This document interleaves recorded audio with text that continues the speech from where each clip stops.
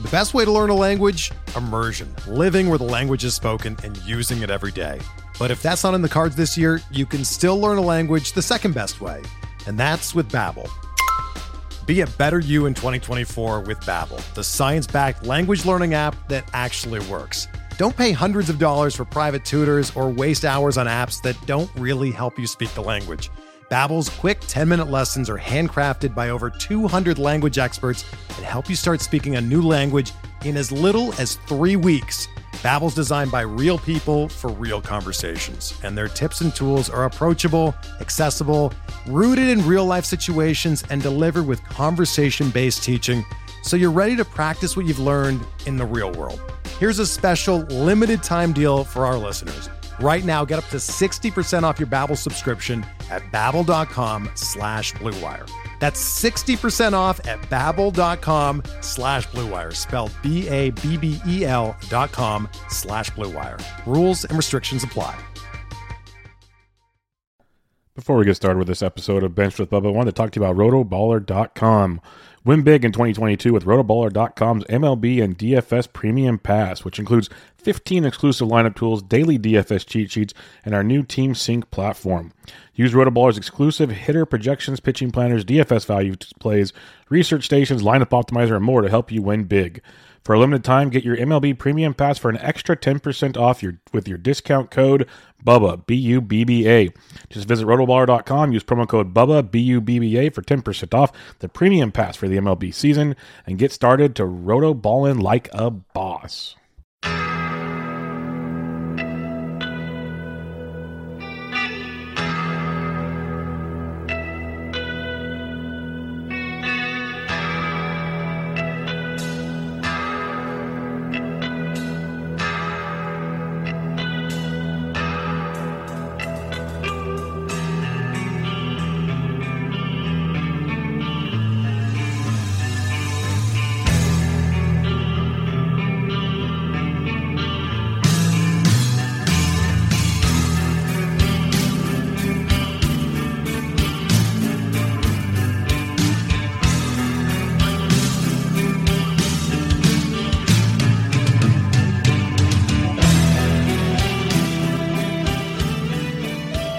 And welcome back, everybody, to another episode of Bubba and the Bloom, episode 5.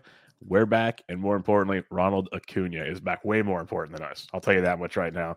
But thanks for tuning in. As always, you can check me out on Twitter at BDintric, and my co-host is always on this wonderful endeavor on Twitter at RyanBHQ. Ryan Bloomfield, how we doing, my friend?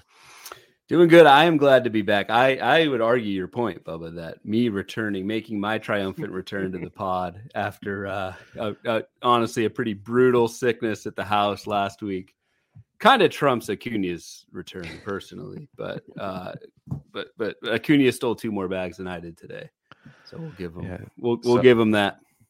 So much for not running, playing the field, all this. Like, what do you have, 3 rehab games? Like, it's just comical.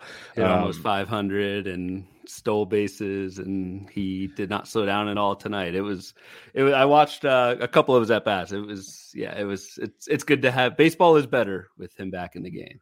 Man, Twitter doctors are struggling these days because the Acuna videos didn't matter. He's not going to be ready on time. And Byron Buxton was out for the rest of the year a week ago. So like these guys are struggling right now with trying to figure things out. It's entertaining. A little tongue in cheek there, but it's what makes our game fun. Yes, I love having Acuna back. I'm mad at myself for having 0 shares of Ronald Acuna because I figured he'd still be valuable, but I was still under the impression, I believed at least middle of May to end of May. I was still kind of in that mindset, and I didn't know if I wanted to take that gamble. Looking back on it now, Ryan, would you have taken that gamble late first round on this? It's funny, like everyone who's on Twitter and who's listened to podcasts this month is like, oh, it's April, whatever. If there's one single game that changed my outlook on a player, it was Acuna today, just because of like what we were talking about. Like, is he going to run? Is he not? Like those questions are answered. And so, yeah, like right now after one game, I kind of do want to overreact because it does look like he is going to have that leash, that green light. He looks like a great end of the first rounder. We're only 3-4 weeks into the season, and he's pretty much a full go. We'll see how Atlanta wants to slow him down a little bit in terms of not playing every day. We'll see how that works. I don't think Acuna is going to play on Friday. That was the plan. And they asked Acuna tonight and he's like, man, I just want to play. So we'll see how long that lasts. But yeah, he came out of the gates running today, literally. And like I said, if there's one game that can change my outlook on a guy like that, that's what happened with Acuna tonight. It was impressive. Yeah, it's like you said, we're not supposed to overreact. We tell people to like have patience on all these guys that are struggling and everything. But like even in his rehab, when we see him taking extra bases and like head first sliding into place, something they're going, looks a lot healthier than people said he'd be. Just throwing it out there. If he's in a minor league baseball game doing stuff like that, and then he comes out and steals a couple bags right out the gate. He's got the smile. He's got the tongue out. Like as silly as it might sound to some people, but I think true baseball fans can appreciate it. This is one of the reasons why I love Ronald Acuna. He's fun. He makes baseball fun. Like, not even in a fantasy sense, just watching his smile. It's like infectious when he goes out there and plays baseball. And then it just goes on to the rest of the team. And it's going to be, it's good to have him back. And I'm really curious because like we saw earlier in the season when like Chisholm got benched and he kind of went to Twitter and had some fun with it. Not saying Acuna is going to do that. At the same time, if the Braves do it too many times, there's going to be some backlash from somebody. And I don't think they're going to be able to take it for long. So yeah. I hope they play it the right way because, yes, we want Acuna for the rest of the season. There's no sugarcoating that. But what we've seen in his rehab and what we saw tonight, it's going to be hard to be like, hey, dude, you got to sit out like every other day. And because I can't DH him because he's still going to run if he DHs. So it's either you take the kid gloves off and go, or there's going to be some interesting locker room discussions. Because also in like 3 days, rosters go from 28 to 26. So it's harder to just kind of rest them off and on. So that'll make it fun as well. Yep, absolutely. And yeah, the big thing I was looking for was how aggressive is he going to be? And, you know, Acuna, he could have gone 1 for 20 in his rehab, but if he was flying around, if he was running, that's what I want to see. And obviously the knee is reacting good enough for them to call him up. So yeah, we'll see how long that regular day off thing lasts. I think they were saying maybe day games after night games, kind of the catcher treatment, but those plans tend to change with generational talents like Mr. Acuna. So we'll see. And a generational talent and a team trying to repeat. Those are two things they'll make those decisions a little more interesting. But let's talk about another team who's not looking to repeat anything but maybe staying out of last place. And that's the Cincinnati Reds, who they got their young stud, Nick Lodolo, one of their young studs. They have a few of them that coming off a strong outing against St. Louis, and with 7 Ks, he's had 15 strikeouts in his last 2 starts, looking much, much better. Limiting the walks a little better his last go around, but goes on the IL. This one kind of took me out of surprise because I didn't see him get hurt or anything in his last start, but they said he's been dealing with lower back strain, so he's going on the IL. And an activated Moose. We can talk about Moose in a second, but you got this young kid, back problems already. What's your thoughts on Lodolo? Because it should only be a 10-day deal. I don't think it's too serious, but it's definitely not one that warms the cockles, as they say. Does not warm the cockles.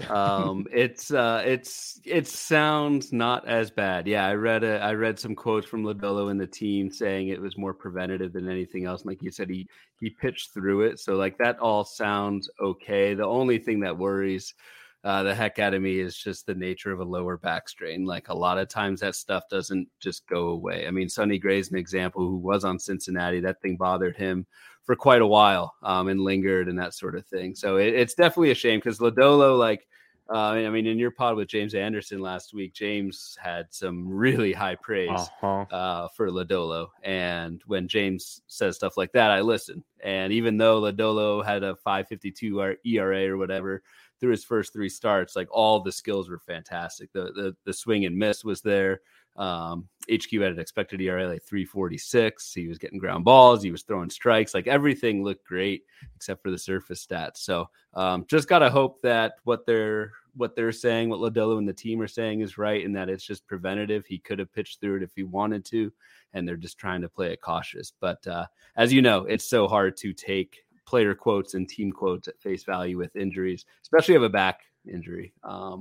Just hope it clears up. But yeah, like from a talent standpoint, this is probably the worst time it could have happened because things were looking really good for Lodolo. They were looking really good, and the backs do concern me. Like it even worries me with guys like you mentioned Gray, but like Kershaw, we talked about it, and other guys. The one thing I could see this happening, because I mentioned about the rosters shrinking shortly, the IL stints shrink as well. This could legit just be a way to monitor his innings.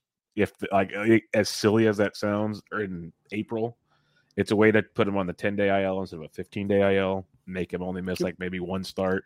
Not saying that's the answer, because the fact he pitched through, like you said, literally, I didn't think there's anything wrong with the guy. Then all of a sudden, I see this report, he's on the IL with the back injury. Like, what in the world? He just dealt like a day ago. So we'll see. I'm hoping it's just nothing serious, and maybe the artist's working the system. I don't know if the Reds are smart enough to do that. Let's put it that way, because they've made some really sketchy decisions before, and we'll see. But yeah, let's hope it's nothing too serious with Lodolo.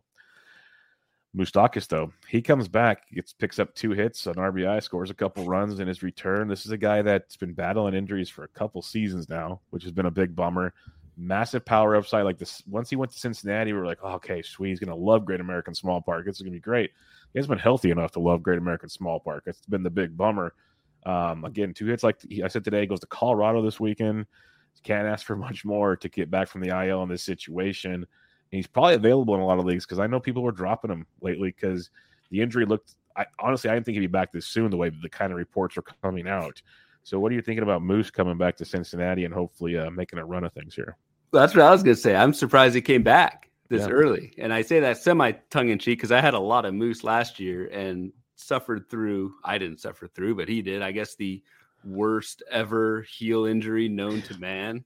That was like a heel sprain and cost him almost the entire season. Only had 183 at-bats last season. So when I saw this with Moustakas this year, I was like, deja vu all over again.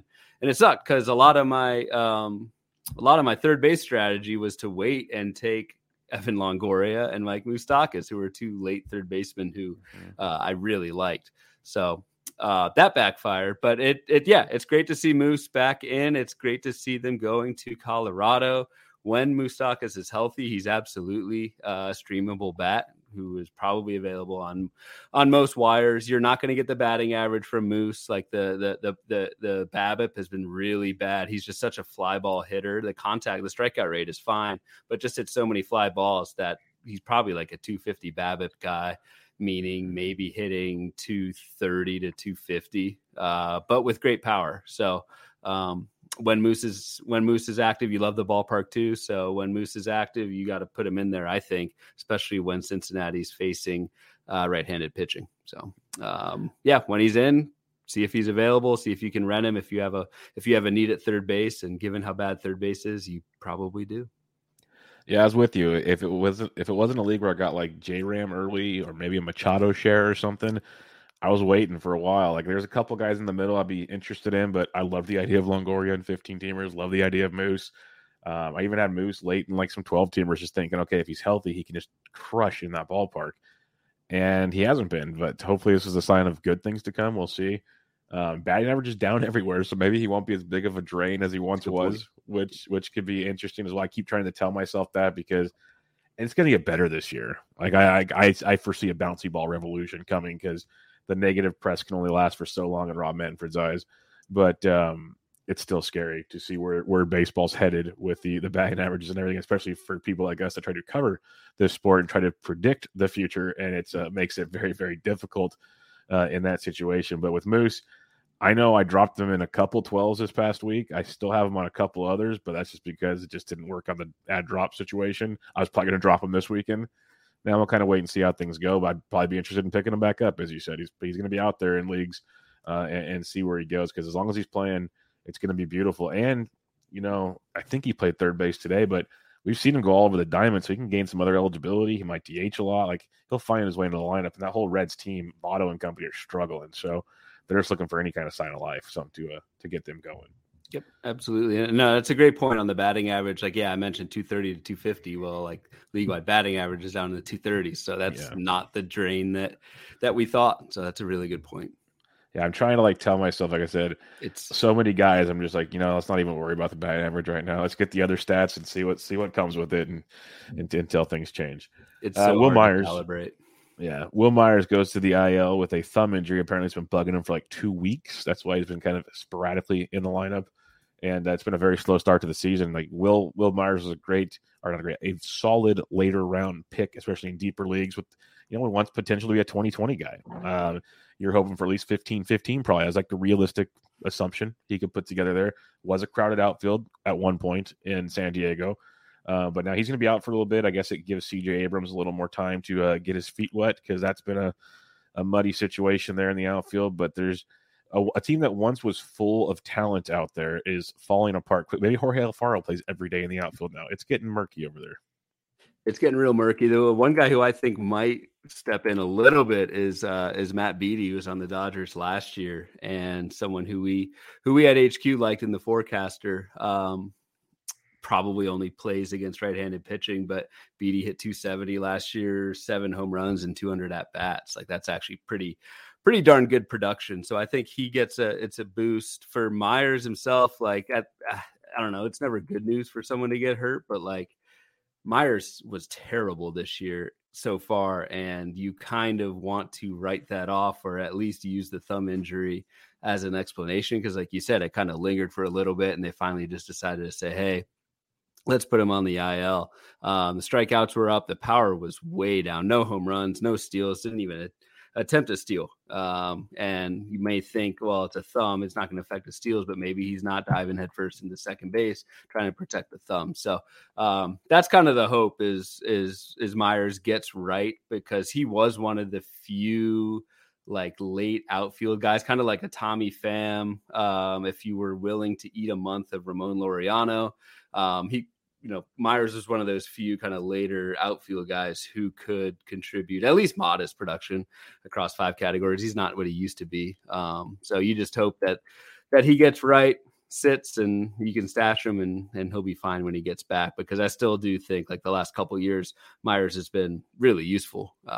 8 steals, 17 bombs last year and just 440 at bats. Like if he can come back and healthy replicate something like that the rest of the season, I think you're going to be happy with it. So we'll see. Yeah, I'm with you there. James D in the chat does ask, does Trayce Thompson get more playing time? He was called up in the move for Myers, and Trayce is kind of a journeyman.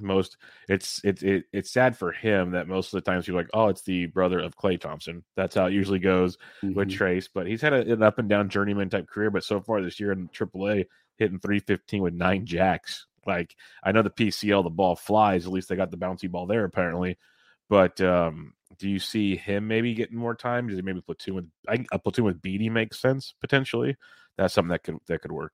Yeah, platoon with Beaty could make sense. I mean, I don't think they'd call up Thompson just to not play him. I don't know if they'll play him every day, but let's monitor that this weekend and see. That's the kind of the good timing with this injury is we do get a couple of data points to see how San Diego plays it against both sides pitching, and then we can adjust our fab bids accordingly. But if it is like a Beaty Thompson platoon, I'd probably prioritize Beaty just because of the handedness, and he's at least shown some production in the major league level. But who knows? Maybe Thompson gets that shot and jumps out and does his thing.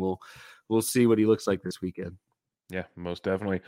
Alberto Mondesi, it's happened again. The victory laps on Twitter were running wild on Thursday, and this one sucks because you watch the replay and he's leading off. He does a fake steal to second, comes back and apparently tore his ACL. So that is not good. Out for the season. I'd be shocked if he comes back. Some people are still saying like, oh, he could come back in September. I don't think so. Let's calm that one down real quick. But Mondesi's gone. Not a whole lot of speculation needs to be made on that one. Most likely dropping him, people. But with the Royals now, it basically brings Whit back to the infield. But Whit Merrifield, I have to speculate now with this team. Actually clarify with this team. So Whit Merrifield goes back to the infield. Kyle Isbell got called up. He was hitting the ball very well in the minors.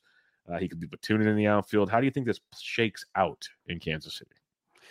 Yeah, at HQ, we've got Whit going back to third base, and then that opens it up for Isbell. So that's exactly what we've projected from a playing time standpoint. I kind of wish Kansas City would take the reins and take Olivares and bring him up here and actually give him a shot, and not kind of jerk him around like they did last year. But Isbell has a little bit of pop. Guy hit 276 last year, 76 at bats. So the big thing that you're banking on with Isbell is the speed. So I think there's something there. And as we know, Kansas City is a team that will let their guys run.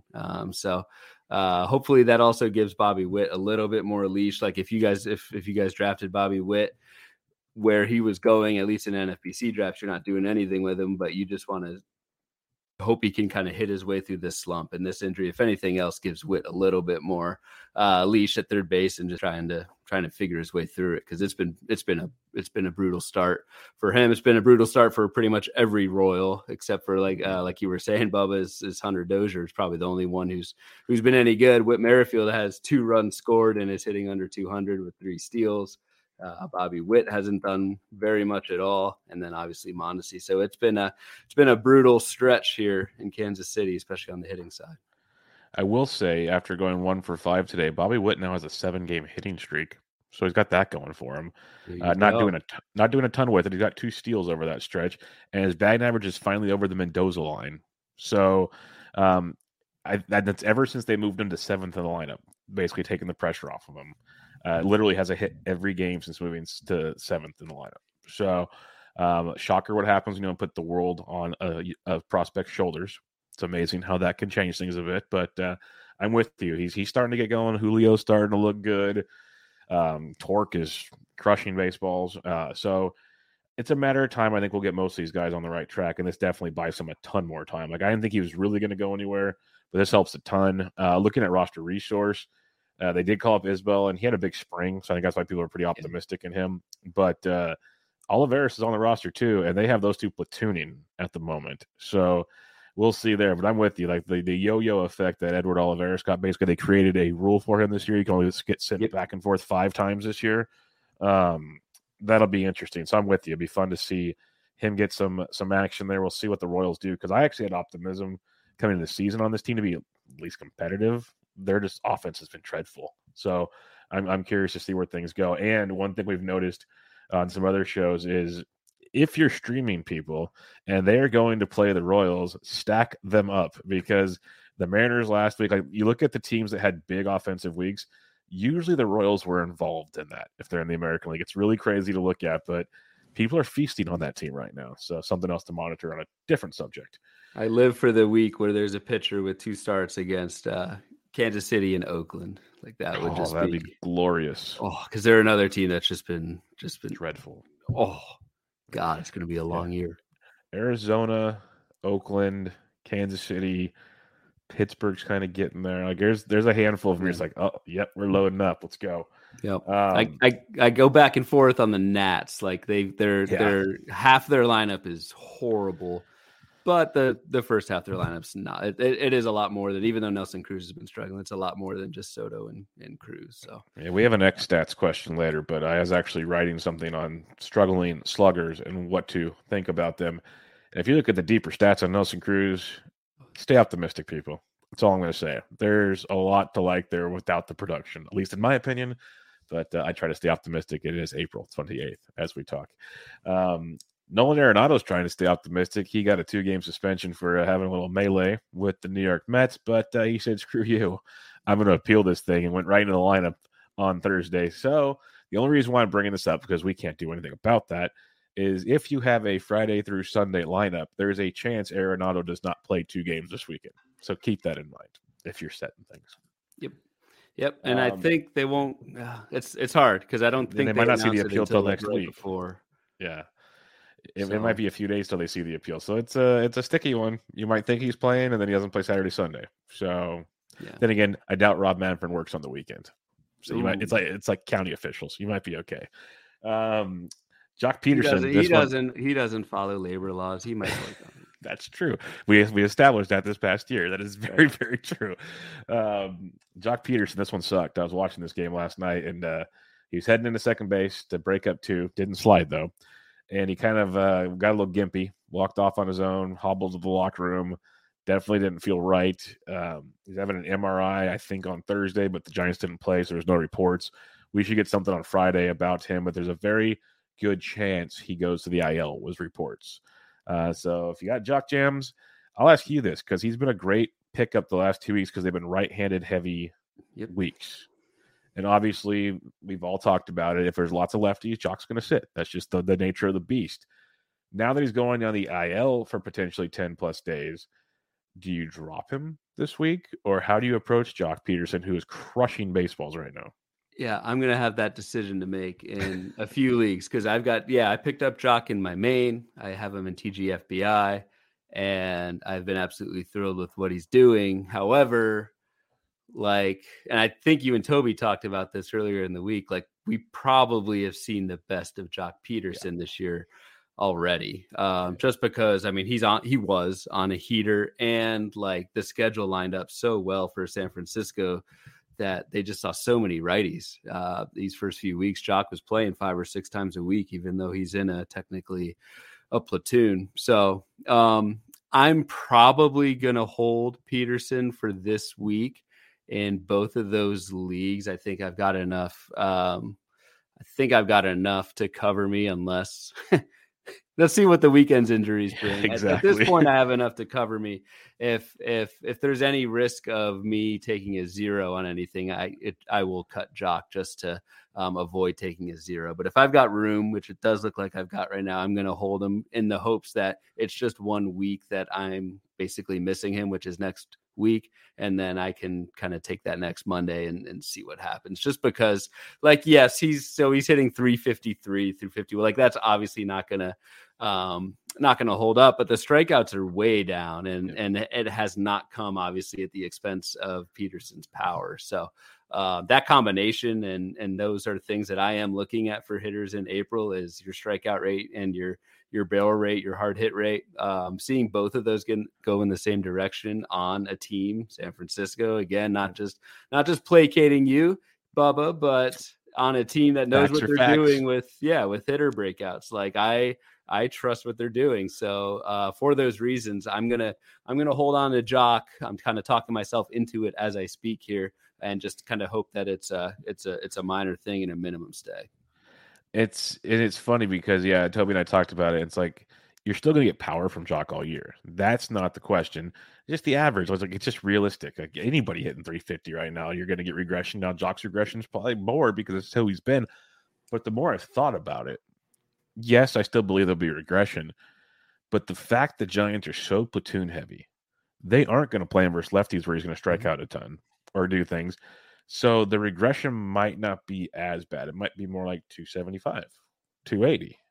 And the strikeout still might stay good because he's facing righties. Like that's an angle that I wasn't really considering enough. I think I heard Sporer and Mason talking about it, and I sat there and went, that makes sense actually. And that's why the platoons are actually annoying for fantasy, but great for real life baseball.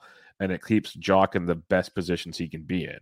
So that could maximize his overall fantasy value, if that makes sense to people. So that's one thing. Like, yes, we have to be very knowledgeable about positive and negative regression because it's going to happen to both angles this early in the season. But some regression might be different than what we're used to, is what I'm trying to say. So something to think about when you dig in, that nothing's linear in this game at all. So it's like you got to kind of look at the grand scheme. Like when Ryan says, well, he's not striking out, he's barely hitting the ball hard. That's awesome stuff. Look at Matt Olson last year. Hello. And that stayed the whole season with him. Not saying Jock Peterson's Matt Olson by any means, but things can change. And that is something to kind of consider as well. No, it's a great, especially on the platoons. Like platoons do get a negative connotation in fantasy just because it is kind of a pain to have to look at the schedule every time and, make that decision of it. Okay, is he going to play 4 times this week? Do you want to do it? Flip side of that is like, there's a reason Jock Peterson platoons is you don't really want his left-handed pitching that he's facing in your lineup at all. Like I'd rather take, bench him for those games and take someone else on my bench who's going to be fine. So for that point, we've got Peterson projected at HQ for 265 batting average the rest of the way. And we take into account platoons and stuff like that. So we're kind of hedging that combination of fewer Ks, more power, but then also not facing those southpaws that are going to drag his ratios down. So. And the last bit, because I don't think people want to hear us talk about the Giants all night, but if he's out for a little while, Luis Gonzalez in deeper leagues is worth they pick up. He's playing great defense, which will keep him on the field, and he's showing a little bit of skills with that bat. So he's got speed in the minor, little bit of pop, nothing crazy. But in deeper leagues, if it's a heavy right-handed pitching week again, he's worth like a couple bucks if you're looking for outfield help to kind of fix the situation. I'm glad you answered that question on me, because I was just going to throw up my hand and say I have no idea, because they platoon so many guys. We've got at HQ, we've got eight outfielders on San Francisco projected for at least 10% playing time. So I don't know.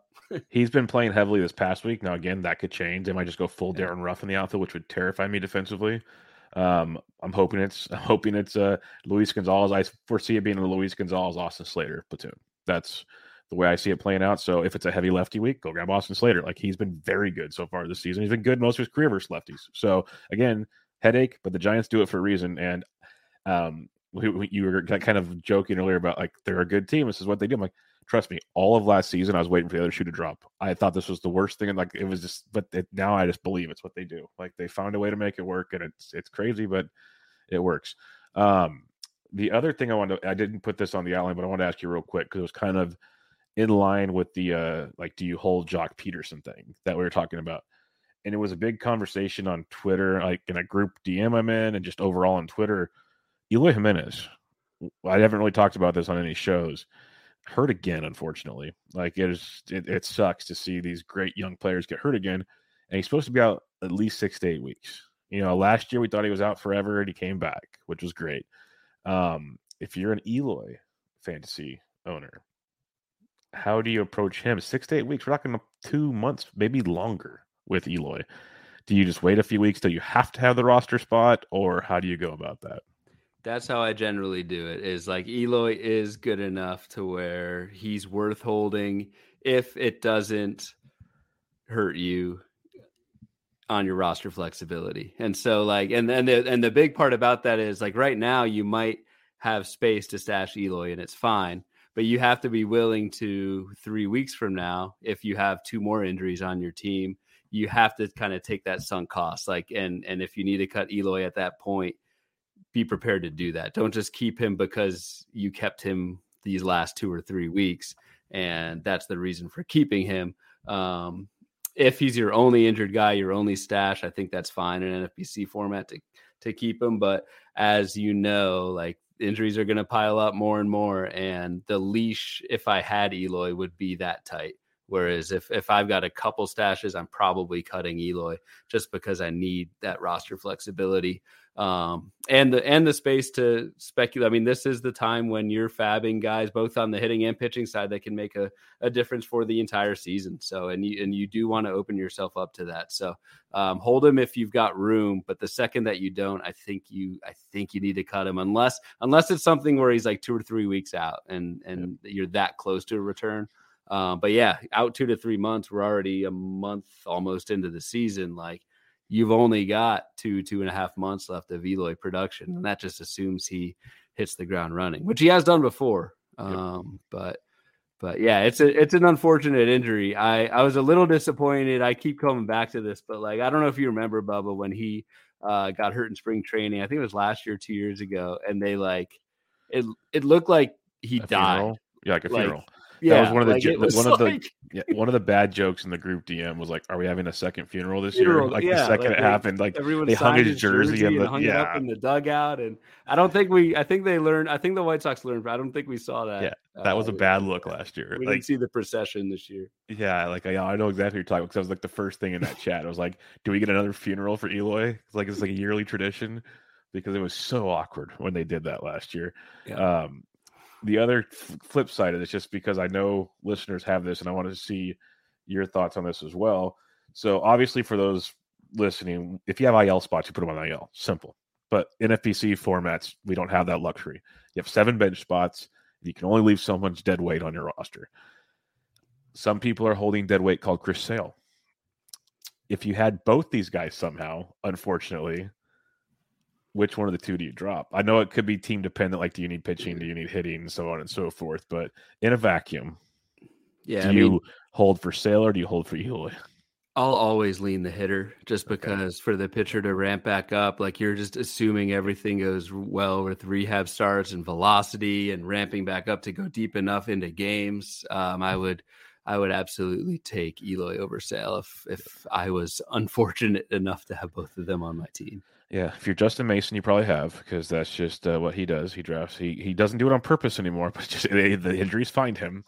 Our Barfleet gets impressive, Justin. It's very the other interesting, and just because there's so many different league formats out there, and our listeners aren't just NFBC, but in Tout Wars you have the ability to send him back to the pool in auction leagues, and so you can get. And I'm going to mess up how much you get back, but like you get a good chunk of change in fab back if you send Eloy back to the pool. Like if you spend $30 on him in the auction, I think you get 10 times that back in fab. So you get like $300 fab dollars.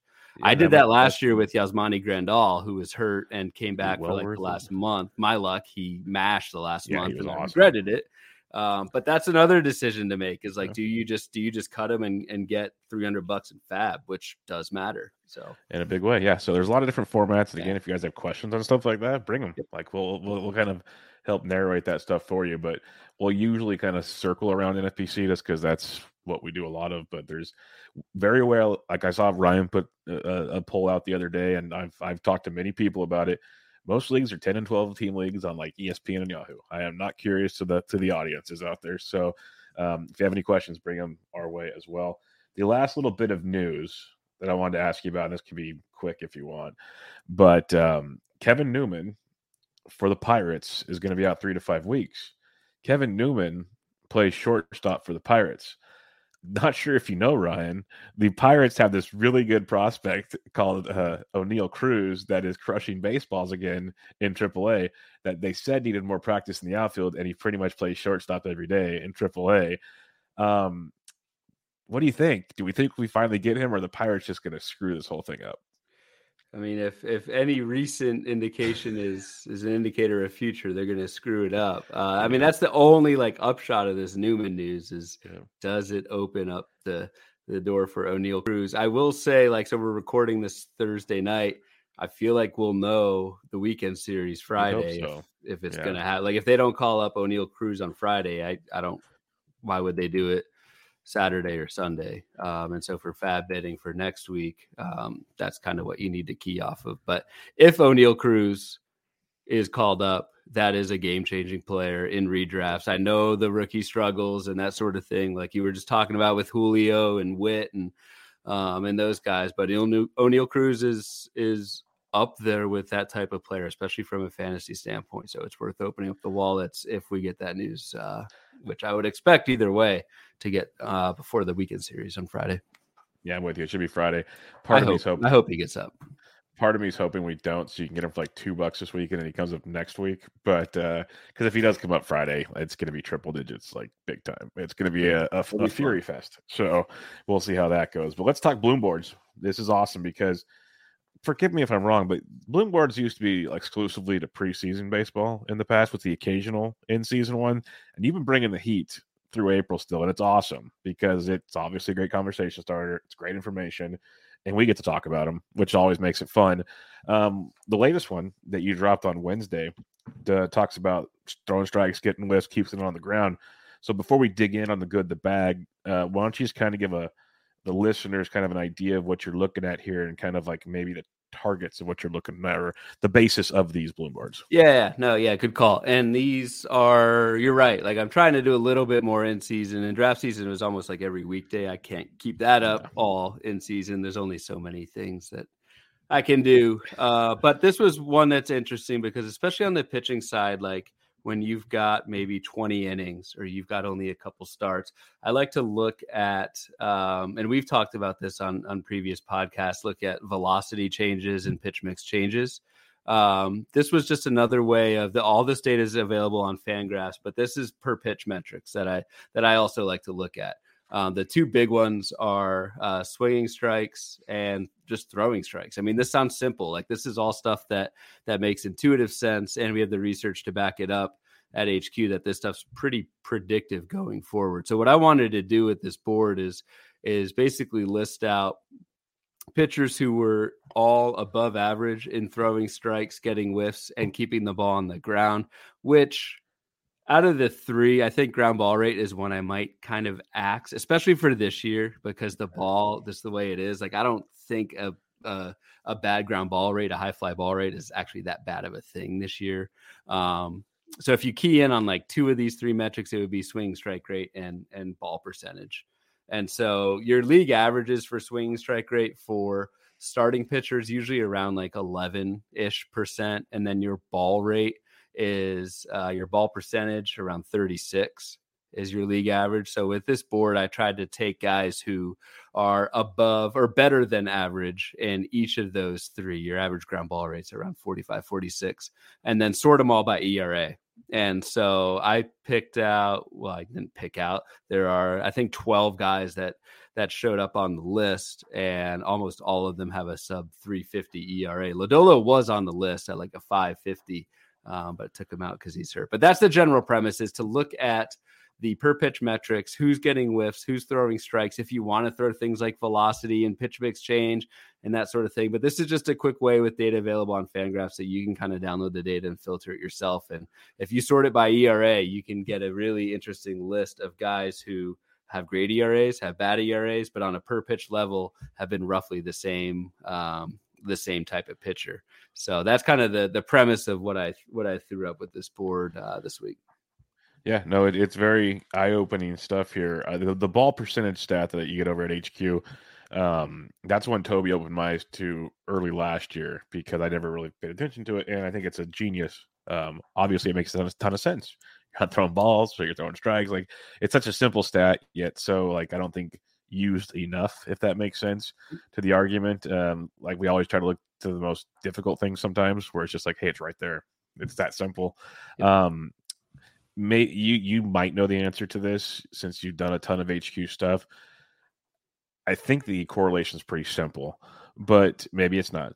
Ball percentage, how is it? Pretty much almost like direct correlation to like command and control, or is it kind of different? If you know what I'm trying to say there. Yeah. So ball percentage is very tight with control, with your walk rate. And so we've done a lot of research on this, and we felt so strongly about it that we put ball percentage in our forecaster boxes, which is like a very limited amount of actual paper real estate. So you can't just list every metric in the world.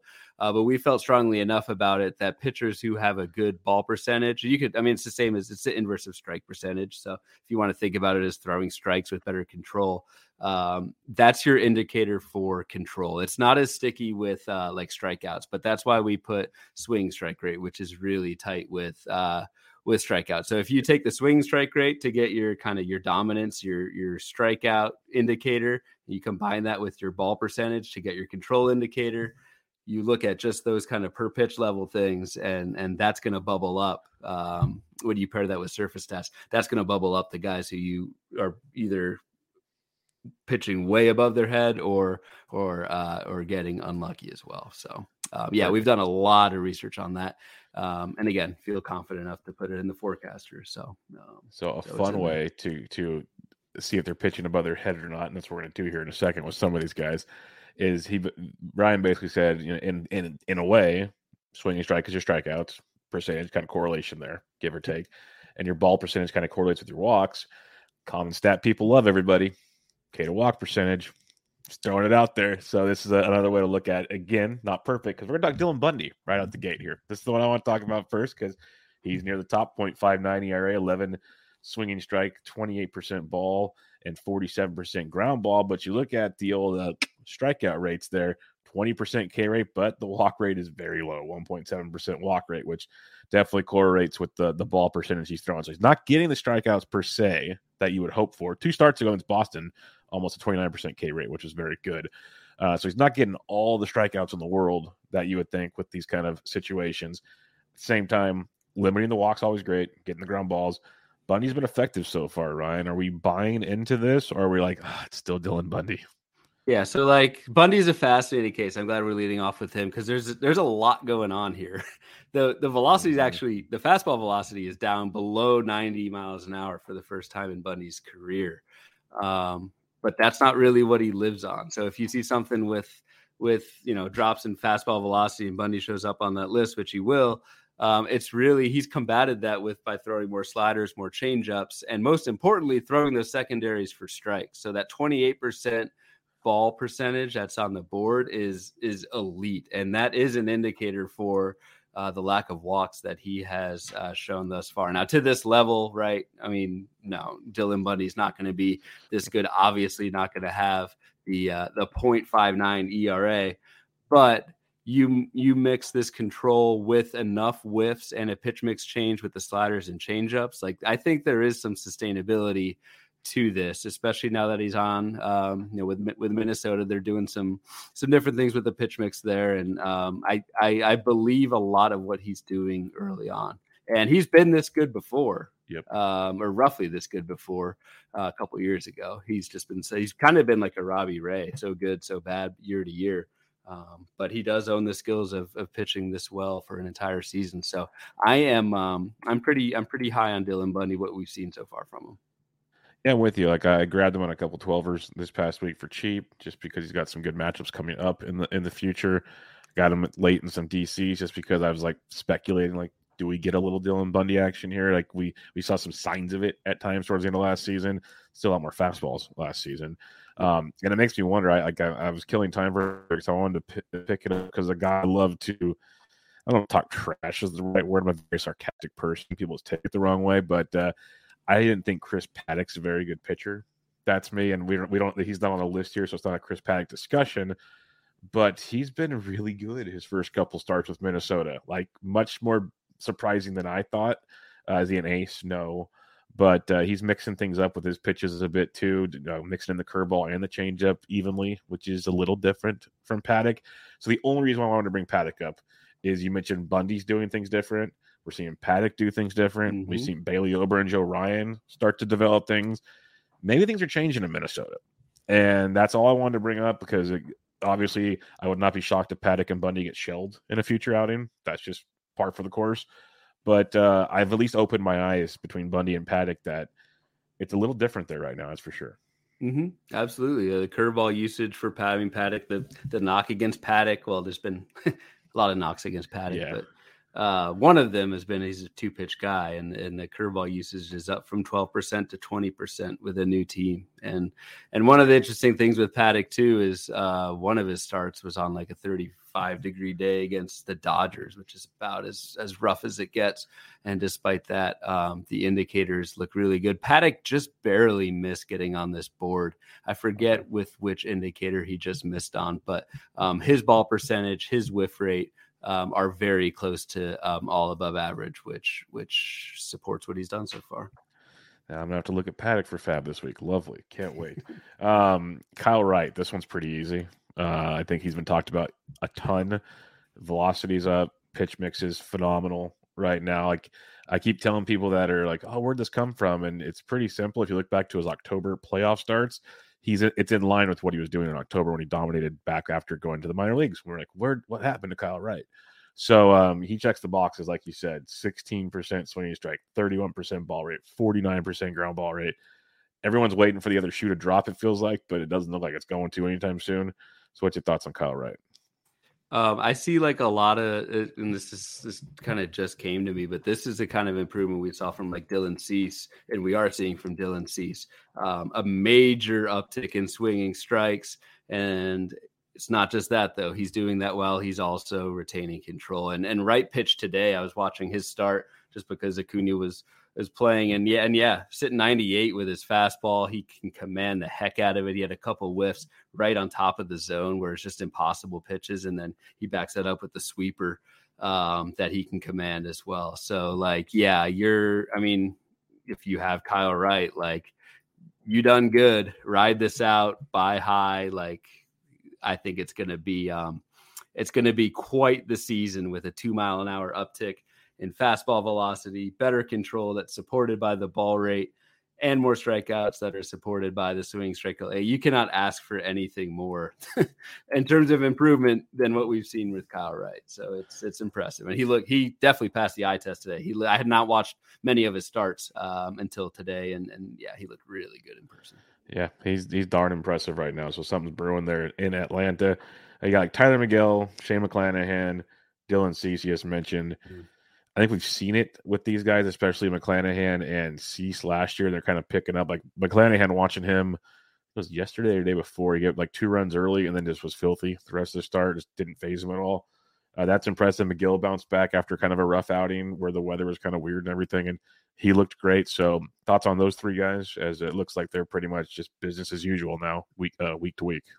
Business as usual. The big thing with McClanahan is the ground ball rate. It sets him apart. Free's up there with 55% ground ball rate, but McClanahan has 57% ground ball rate, which is one of the best that you'll find. It's not quite Framber, but it's close. And as you get above 50% ground ball rate, above 55% ground ball rate, that those returns get even better. So McClanahan specifically, like, the last question that I have with him is how long can he, volume wise, how long could he last the second half? But man, a 57% ground ball rate and a 19% swinging strike rate. I'm going to go out on a limb and say he's the only major league pitcher to have that combination so far this year. If I'm wrong, I'd love to see who else is doing it. I'll run those numbers after the pod maybe, but that's an insane combination that you just do not see of missed bats and ground balls. Yeah, the only other people, I think, Gossman and Rodon might have the only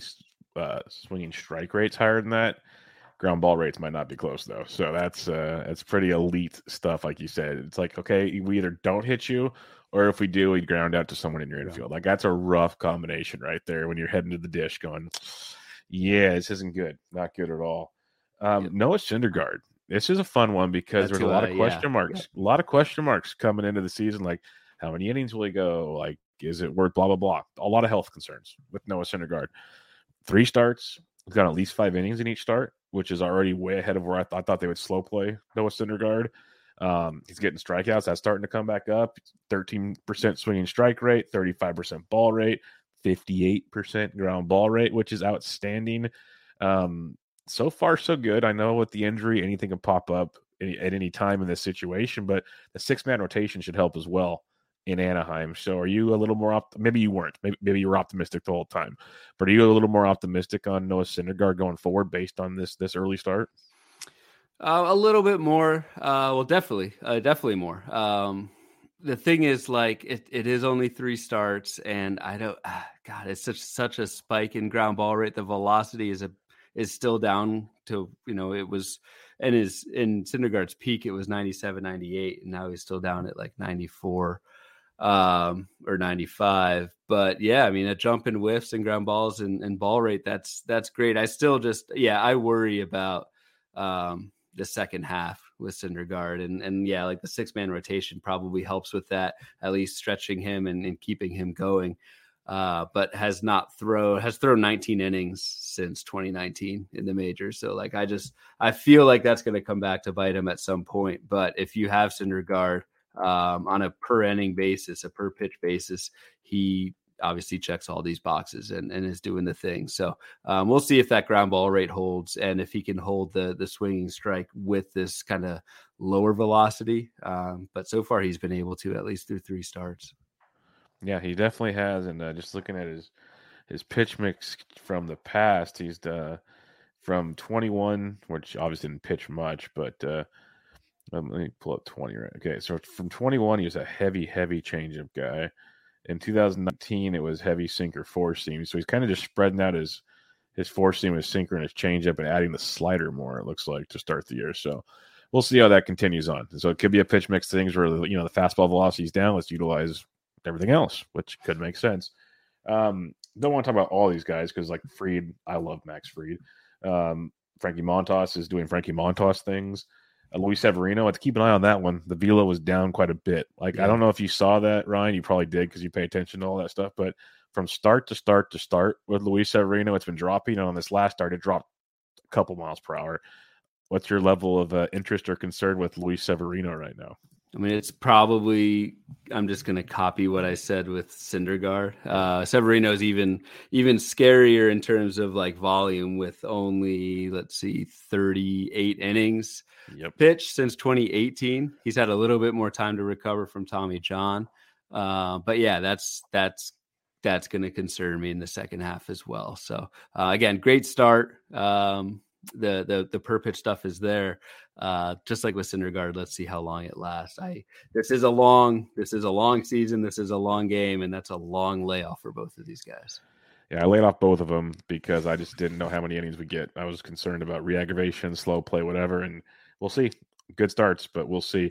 The last guy I do want to talk about here, because he's our almost daily or start to start or annually conundrum known as Aaron Nola, because any underlying stat you look at, you're like, oh man, he should be so much better than this. The strikeouts are usually always pretty good.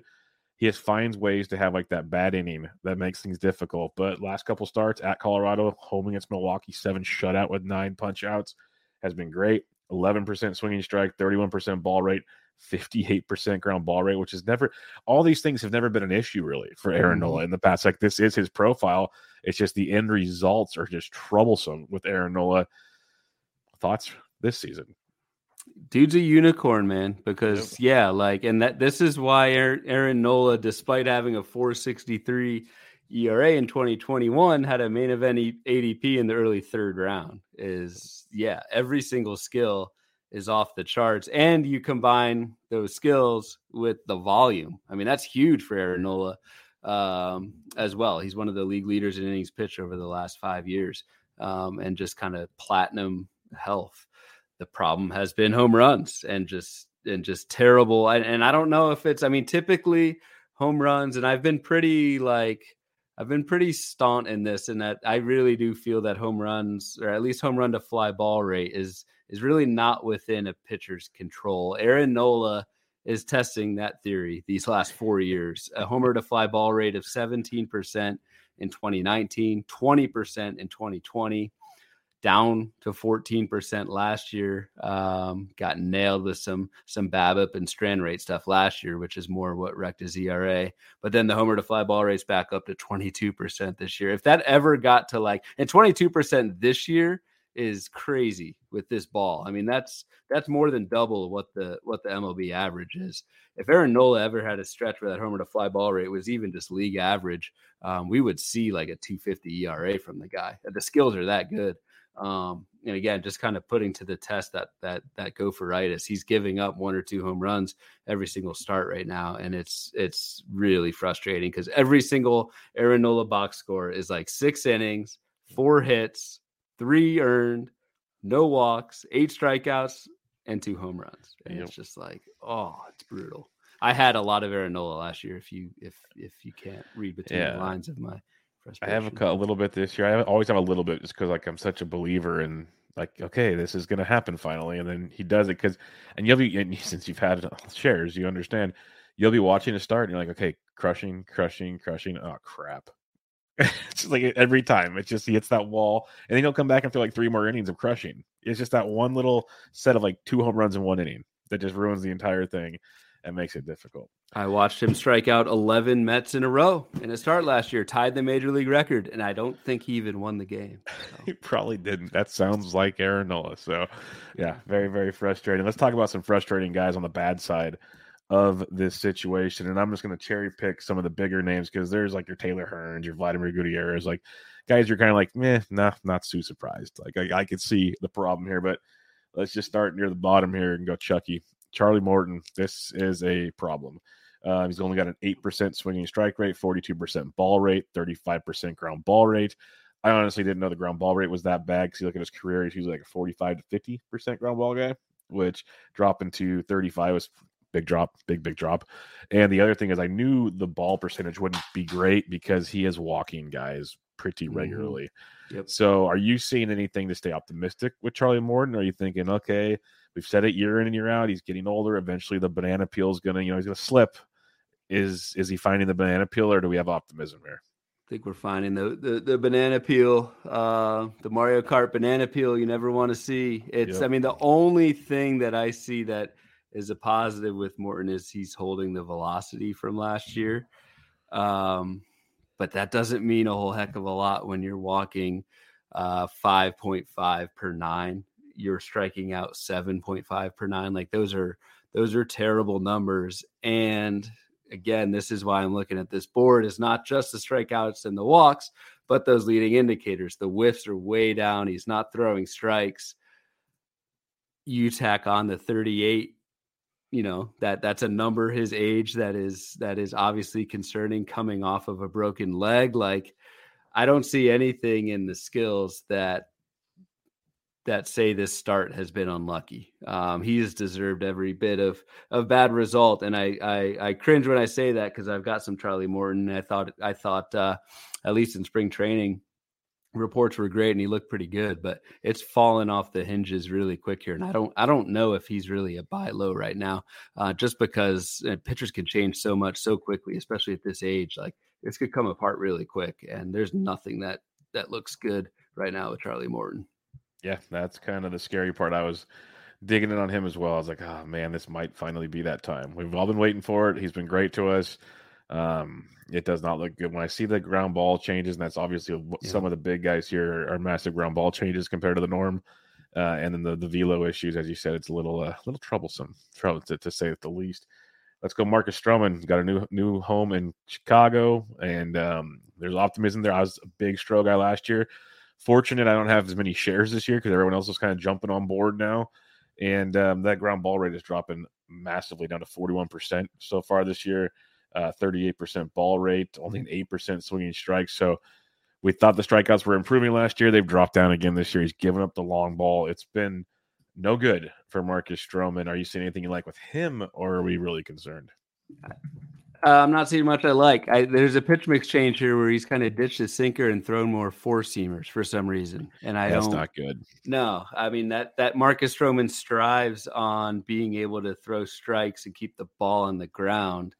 And especially keep the ball on the ground. I mean, he's had ground ball rates over 60% in 4 different seasons, 54% 2019, 51% last year, and then 41% this year. And again, I don't think that's really flukiness because of that pitch mix change. I mean, your 4-seam fastball does not get ground balls like a sinker does.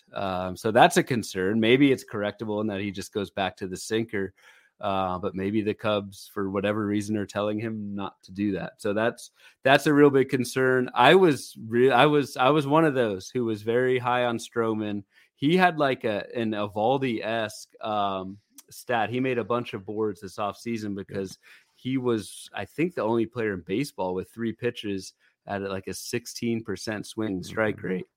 And so I saw strikeout upside, if anything, with Stroman, in addition to the ground balls and the typically good control. And that has all gone kaput very early on. I mean, an 8% swinging strike is terrible. He's not throwing strikes and he's not keeping on the ground. So a lot of warning signs. 6.98 ERA. He's deserved most of it. Yeah, no, and I don't blame you for liking him. Like I said, I liked him. Just more people are in on him this year, so it was harder for me to get my shares like I did last year. And it's always baffling to me. And you mentioned him changing to his fastball more than his sinker, and we see guys do this all the time. And when dum-dums like me can look at a thing and say, "Hey, buddy, this pitch works better for you. Why aren't you throwing it?" And these guys still don't do it. It's like, I'd love to know the conversations that are had in those locker rooms on why they decided to do things differently, because they obviously see something we don't, but it's obviously not working either. Yeah, like that's what I always struggle. And actually, going back to Aaron Nola, that's one of the things that happened last year with him, is he threw more 4-seamers, less sinkers, and it hurt his ground ball rate.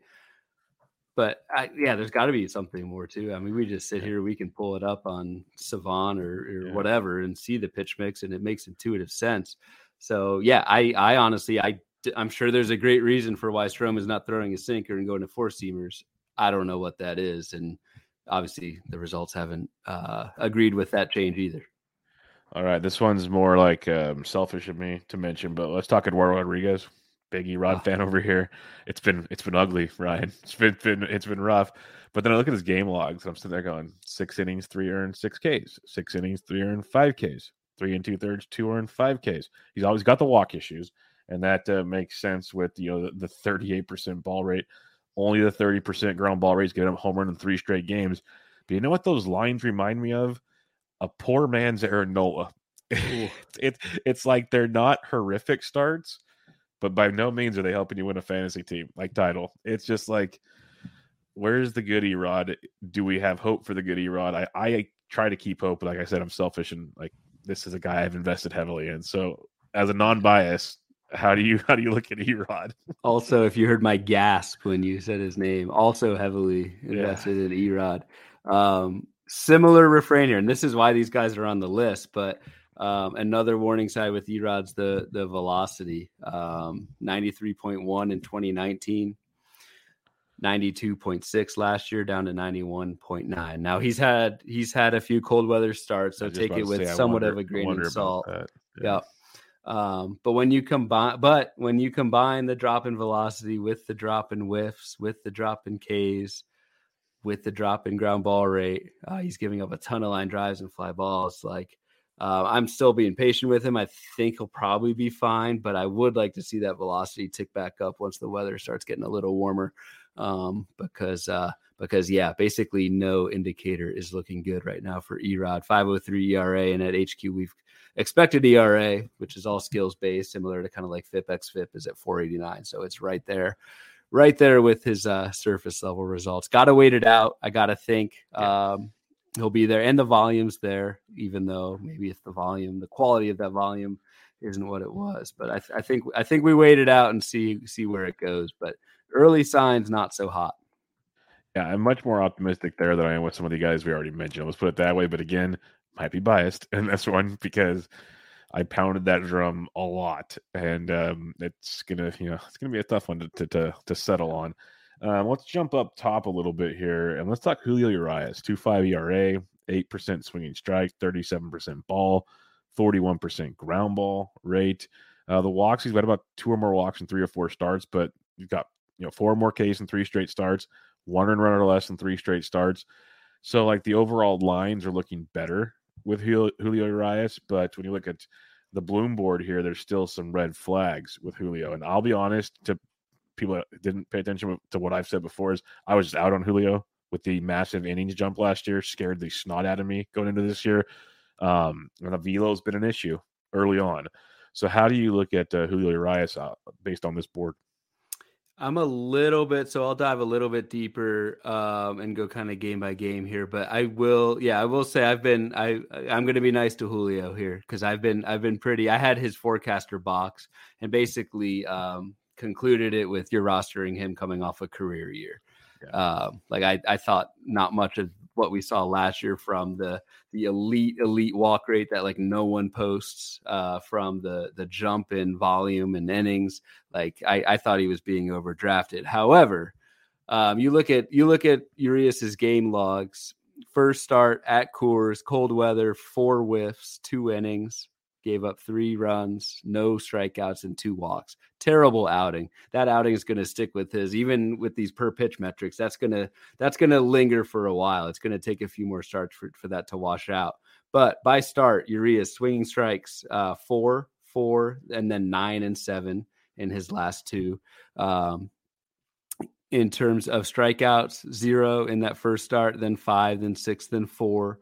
And then the walks have been okay. And then the home runs, he's only given up 2 all year. So I would say like the start to start improvement is one thing that I would, if you're a big Urias guy, that's a feather in your cap for something that might turn around, is that the first start was just so bad. I think a lot of those numbers are still kind of lingering in these skills, and things have looked a little bit better.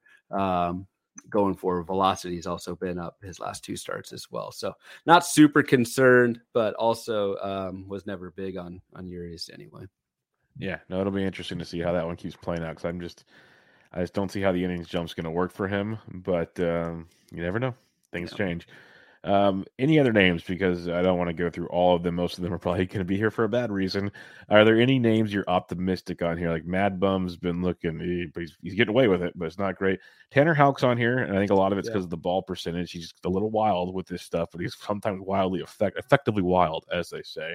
You got Waino on here, Cal Quantrill, Gomber, Dane Dunning, so on and so forth.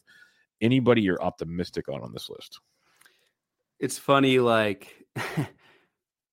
So like Michael Wacha is one of the names. Like when I look at it, it's just so like I think I mentioned Wacha on one of our earlier pods, and one of the listeners asked like, who's your post round 25 pitcher that you're all over? And Wacha was one of my choices. And like, yeah, Wacha has a 1.77 ERA, like victory lap. I'm going to do it. And then, yeah, what do you do with that? Because the underlying metrics for Wacha actually look terrible. Same with Houck. I was a big Houck guy coming into the season, and has not looked good at all from a skills perspective, despite the excellent ERA, the 2.87 ERA. So I would say, in terms of like your question, I would still be pretty optimistic on Tanner Houck. I think just despite the early drop in whiffs, the velocity's there. He just needs to miss more bats with the slider, which he has shown he's done in the past. So I would say Tanner Houck is one that I'm not too worried about. But again, it's also weird to say I'm not worried about someone with a 2.87 ERA. Walk Up, Mad Bum, Houck, those are guys who are at the top of the list because the list is sorted by ERA, and they have not deserved those skills so far. So it's an interesting conundrum when you're high on somebody, they actually show out with the results, but then you dig a little bit deeper and you're like, ooh, I don't know. Yeah, no, that's how I was. Like, I was looking at Mad Bum the other day. I'm thinking, okay, like stats look great, and then it's like, okay, nope, don't get too excited about this. This is a rough one here. And then Walker was great for that 2-start week to start things out, and then it's like, okay, thanks, Walker, you did your thing. We're moving on. Like, just little things like that. Talked about it with Toby this past week. Cal Quantrill, I love the improvements last year. Concerned with what I saw so far. Dropped them. It's a guy I can pick up later if I need to. Same with Dane Dunning. Like, there's stuff I like with these young guys, but they're not, like, at least in 12-team leagues, like, they're not rosterable all the time. They're streamers. So it's interesting. And the fact they show up on this list kind of, I guess I'm trying to like validate my thoughts, but it makes sense. They're on their list for a reason. That we'll see how it plays out. Let's put it that way. Yep. It's just interesting to kind of wrap this up. Like so this list is obviously all the like below average, right? Swinging strike, ball rate, ground ball rate. And then it's all sorted by ERA. And so there are, I don't know, maybe like 15 to 20 guys. A third of them have an ERA over 6. Maybe another third is like right around between 4 and 5. And then the top third is ERAs of 1, 1.7, 2.8. It's just crazy how, especially this early in the season, like 4 starts in, results can vary so wildly when the underlying skills say these pitchers have kind of been the same guy. It's just, it's crazy how much ERA can swing because of a pitcher's fault or inherited runners, bullpen lets him in. Like it just makes such a difference on ERA. Giovanni Gallegos owners might that was a big one. Have that example too. Those 4 earned runs from a reliever, which should no way have been earned. That's going to sting for a long time. That's a big one. Big one. So we'll see how that plays out. But let's do some listener questions here before we wrap this bad boy up. Our buddy Ben Tidd at Breaking Ben _T says, in one of my 15 teamers, I have Swanson, Dansby, Christian Walker, Bobby Dahlbeck, and Jorge Soler consistently starting and destroying my average. My plan is to just stick it out for now and wait for them to hopefully get hot. Do you think that's the correct thing to do for now? Again, 15-teamer. Yeah, he sent me a screenshot of his main event team today, and I think it was an 0 for 24 to start. So that's brutal. I think, you've got to wait these guys out. I mentioned this on the show 2 weeks ago with hitters. Like, I don't think hitters change as much as like pitchers, where if you see a sudden drop of velocity, you see the swinging strikes get cut in half. Like I get really worried very quickly with hitters. Like, slumps happen. It takes a lot more for a hitter to kind of change, in my opinion, from his baseline level. So like Dansby Swanson, I think is going to be fine. Like, he's hitting, I think he hit 9th today with Acuna back. And he hit a home run. And he stole a base. As well. So guys like that, you've got to keep them in, keep riding those guys, even kind of your mid-level bats like Swanson, keep those going until I typically do like Memorial Day as a rough gauge. And then I'll get a little bit more aggressive, but you got to give some of these guys time to turn it around. Now, Jorge Soler and batting average wise, I don't know about that. That might be a little bit more dicey, but I'm much more patient on the hitter side. As long as they're playing every day, let it wash out. Let them hit. Especially in those 15-teamers. Like, what's your replacement value? What's your You're not dropping these guys for much. That makes you like all warm and fuzzy. And you said the Memorial Day. That's kind of what I've been saying. Give me at least the third or last week in May, like before we get real crazy with things, and then we can go from there. Like Christian Walker, You look at the contact rates, the hard hit rates and stuff, they're pretty solid still. So like that's much improved from last season. So that's a good thing to see. Swanson will be fine. Dahlbeck's still striking out less. Like, so there's some positives if you need that. Soler, that's a whole nother story. I was looking at that the other day, and that's troublesome. But he was like that last year, and then he started to get things going and tore it up when he went to Atlanta. So you never know with these guys. They're good enough to go on some runs to make you forget all about the start to the season. Richard Sands, not a question, just a humble brag. I got Acuna in the third round of my main event. That's a lucky man right there. But Richard, did you have the foresight to start him on Monday this week? That's get the those fun two part. steals today. That how would many be my teams follow rostered him? I guarantee. Like, where's everybody with like their roster rates? How many rostered him this week? That's the fun one. This wasn't tweet. Yeah, I think it was Tom Kestenek who helps run the NFBC. He had a good tweet out there. It's like, couldn't they just call him up on a Friday so we could change our rosters? This was not a tweet; it was a DM. But he asked a question, and I said, "I'm going to bring it up on the show because I think it's a good conversation point." So it's from Brian Gansert. Sorry, he says, "Do you see any red flags with Garrett Cole? I've been offered Cole for Shane McClanahan and Mackenzie Gore. I want to take it, but it kind of scares me. Maybe I'm overthinking it." That's a tough one. I thought it was good for the show. Like a little, like, are you worried about Cole? Yeah. Are you concerned there? And then the trade, we just talked about how good Shane O'Mac. We just talked about, I just said McClanahan's the only pitcher in baseball with some combination of ground ball and swinging strike. I think you gotta stick with Cole at this point. You gotta stick with him. I don't think the whiffs are there. The whiffs are actually up from last year. It's just some early wildness, and really that wildness was just in one start when he had those 5 walks in one start at that Detroit on April 19th. Every other start, Cole has given up 1 walk. So that's tempting, especially because I really like McClanahan. I really do. But my point kind of stands is it could be August and McClanahan's on the IL, and who knows with Gore and Garrett Cole is doing his thing because that's what he's done basically every year. So I would hold, but that's a really good question. That's a really interesting one. Yeah, that's why I thought I'd bring it up because we love all those pitchers. Like I was just tweeting about Gore, like he's been awesome for 2 starts, both versus the Reds, which helps a ton. But it's like these guys are good, but Gore could be down when Snell and Clevenger come back. I don't think he will be, but he could be. He's young. His innings will be limited. Like there's a lot of things that could take place there. And then you mentioned like it all takes is one injury and you're through. Like Cole is still was like the top pick in drafts for a reason. I wouldn't get too concerned about it just yet. Johnny L, MLB moving averages asks, how are you approaching and applying X stats? We know they're out of whack, but not by precisely how, but we don't know by how much. Since the change is affecting the entire league, is it as simple as moving the benchmarks for average or elite? So this is a really good question. This could almost be its own podcast. And we could use it as an opener, and we could do like a board with it next week for all. There's ways to go with this if you'd like. No, it's good. It's good to talk about. So, and just to give, this is a very basic explanation. If folks aren't familiar with X stats, basically that's all StatCast driven data as what your batting average should be, what your should have been. It's descriptive.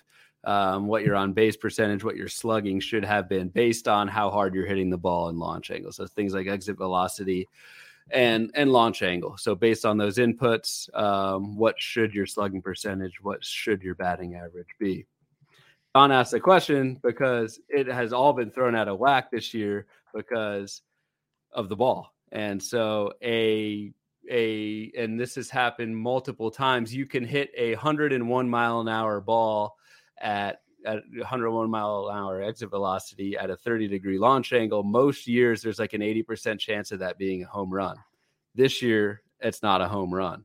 And so your expected slugging is going to be a lot higher than your actual slugging because of that reason. Because in the past, that batted ball should be a home run. This year, it's not. So what we're seeing that in the data. The league-wide slugging percentage right now is 366. The league-wide expected slug is 429. That's a massive difference. So just to compare that to last season, I'll go back to 2021. It was dead on. The league average slugging percentage was 411, and the league average X slug was 407. So it was right there. This year it's way off because of the ball. So to go back to John's question is you cannot just look at on a player-by-player basis and say, okay, this hitter has an X slug 50 points above his slugging percentage, therefore he's going to improve. That's not the case because every hitter has an expected slugging or expected batting average, whatever you're looking, X WOBA, whatever, well above what their actual thing is. So you can't just compare those two numbers, which is what I see a lot of out there for one particular player and say they're going to improve because there is that gap. It gets even more like complicated because when I say changes to the ball, a lot of that is like humidor induced, and the effect of the humidor can change based on which ballpark that they're in. And so, especially this early in the season, if you've got hitters who have been hitting in parks that are more affected by the humidor than ones that are not, that's also going to affect their slugging by expected slugging. So it's a whole, like I said, it could be a whole other podcast, but to kind of do the TLDR is do not look at it player by player. However, I still think you can kind of use it if you calibrate it. So maybe if you really want to subtract 50 points of X slug minus slug to get that kind of league average to where it's been at, you can still see, I mean, everything kind of is relative. There are going to be guys who are 100 points below their X slug, and maybe they are a little bit more kind of destined to improve than someone who is only 50 points below his X slug. So there is a little bit to that where you can do it by everything's relative. But don't just take a look at those two stats and think someone's going to improve because the whole thing has been thrown off this year. Okay. You answered a couple of my questions there. Like, I still agree that there's something to them. No, like I was listening to it. I believe there's something, and you kind of hit on it with, like, if the gap is large, okay, there's probably something to be garnered from that, which I agree with. That's like when I made my Nelson Cruz comments earlier, he has some large gaps in his compared to other players. My question for you is you said that pretty much everyone's got a gap of some sort. What if they don't? How nervous are you about that player? Yeah, if they don't, that means they are overperforming. Like Yeah. Like if someone has a slug and an X slug that are exactly the same, that's actually not good this year. Yeah, that's what I say. Because your X slug should be, if you're with the rest of the league, your X slug should be like 60% or 60 points higher. So that is where it kind of comes in, where it's all relative. Is if you see someone where it's right on, it's actually not right on. They're actually overperforming.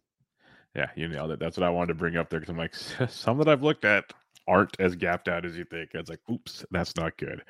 What is Cruz's? So Cruz has an X slug of 501 and a slug of, I know as we look this up during the pod, great audio, a slug of 250. That's what I'm saying. There's gaps. Like that's a major. Yeah. So like I think, and people may disagree, I would go out on a very short limb and say he has been underperforming and should be fine when your X slug is double. Exactly. That's kind of what I was saying earlier. I'm like, yeah, because I know, like, I've heard many arguments, X stats, like even Rob DiPietro commented basically like they're trash. And I've heard other people say, like, don't use them. Like, I like to use them because, hey, we write a lot of content. We need something to justify what we're doing. But anything we use, you have to use it with a grain of salt and some logic as well. You can't just like plug it in and be like, oh, duh, like here it is. But when I see gaps like what Nelson had the other day, I've even like written about it, but I saw it. I'm like, oh, okay, that's one that stands out. Like that was what Jorge Soler looks like last year. And you're like waiting for the breakout, and then it broke out. It's not like a guy that's just barely underachieving or whatever. So yeah, it'll be interesting, but I like the idea of kind of just, maybe taking it back like 50 points or something, just like kind of bring it back to reality, so you can still kind of see the pros and cons of it a little bit. And you can look it up, and if anyone has questions, just ask me. Like you can look up the league average, and so if you want to check in on that, if maybe it gets a little bit closer later on in the season to kind of readjust that gap. But yeah, I agree. Like if you do want to use it, I think it still can be useful. Just remember that there's there's a huge gap. 100%. And that does not always get narrated properly in a 200 and whatever character tweet. So people need to understand that as well. Correct. And our last question we have here from JLD. Thoughts on these three starting pitchers going forward? Gallen, McGill, and Rasmussen. I've professed my love for Seiler many times on this pod. So I don't think he's asking us to rank them, but of the three, McGill is by far my favorite, just because of what we've seen with velocity increase, the changeup's so good. The health has been there through, I think, 130, 140 innings last season. So I think if we were drafting right now, McGill would be like a third or fourth round starting pitcher, and would probably be worth it. So he's good to go. Zach Gallen, I believe I made this point a couple weeks ago, or at least early on. Like, he finished really strong in the second half last season through 80 innings on an Arizona team that had no reason to throw him if they weren't totally sure he was completely healthy. So Zach Gallen looks great. I mean, a 0.6 ERA through 3 starts. He's not going to hold that up, but we've got his skills around like a 3.50 ERA at HQ. Missing some bats. The velocity's up a full mile per hour from last season. And I'm not super worried about the health. He was a little bit slow to ramp up. But again, just because he finished last season healthy, I'm a pretty big Gallen believer. Rasmussen, I don't know too much about. Like, I worry about Rays being Rays, but Rasmussen, at least in his 4 starts, has gone 4 innings, 5 innings, 3 innings, 6 innings in his last start. On the per inning basis, he's great and looked fantastic against Seattle his last time out. So, I mean, I don't know what your alternatives are for Rasmussen, but on a skill basis, he looks fine, and it looks like Tampa's at least willing to take him long enough to at least qualify for wins, which is a huge deal right now. Yeah, that was my biggest concern with Rasmussen. Is I never thought he'd get the workload, and he's increased his pitches every game. He's up to 84 at last start where he went 6 innings. And you look at his O swing on the season, 33.5% O swing. He's got a 14.6% swinging strike. It was almost 23% this last game against Seattle. Yeah. He's got some filthy stuff. There's no questioning that. So it's just a question: what does Tampa is it just going to max out at 85? Is that what we're doing all season and see where it goes? Or does he get the Shane McClanahan treatment where it's like, okay, you're one of our dudes, so we're going to let you go and see where it goes for at least 100 pitches. Like, Blake Snell didn't like it, but that might be what it's going to be, and go that route. And if that's the case, if we can get 100 every time out, he's very intriguing. Very I'd have him behind Seiler for me. Gallen is just a conundrum to me. Like, you've mentioned many valid things. I don't know. I just can't get locked into him. He's very good, but that's one of my own issues in my head. But I like Rasmussen quite a bit. If we can get the Rays to just let him go, I think it's a very, very strong spot to be in. All right, Ryan, we're going to wrap things up there. Another successful, very fun episode in the books. Any final thoughts as we head into another wonderful weekend of Fab for the listeners? No, we covered a lot of ground today. So it's good to be back again. Apologies missing last week, but life happens. But great to talk with you, and we'll get going through the weekend here. So keep an eye on that O'Neill Cruz call up. We'll see what happens. Oh, I so hope it happens. I so hope it does. But we'll have to wait and see for that and see what other fun news we have and watch the injuries. Jock Jams is probably going on the aisle, folks. So let's have some positive vibes there and everything else that's going on. But make sure you check out Ryan on the Twitter at RyanBHQ. I am at BD Intric, sorry. And we will catch you guys next week with another episode of Bubba and the Bloom, as this was episode 5. Missed it. Acuna back, everybody. See you later.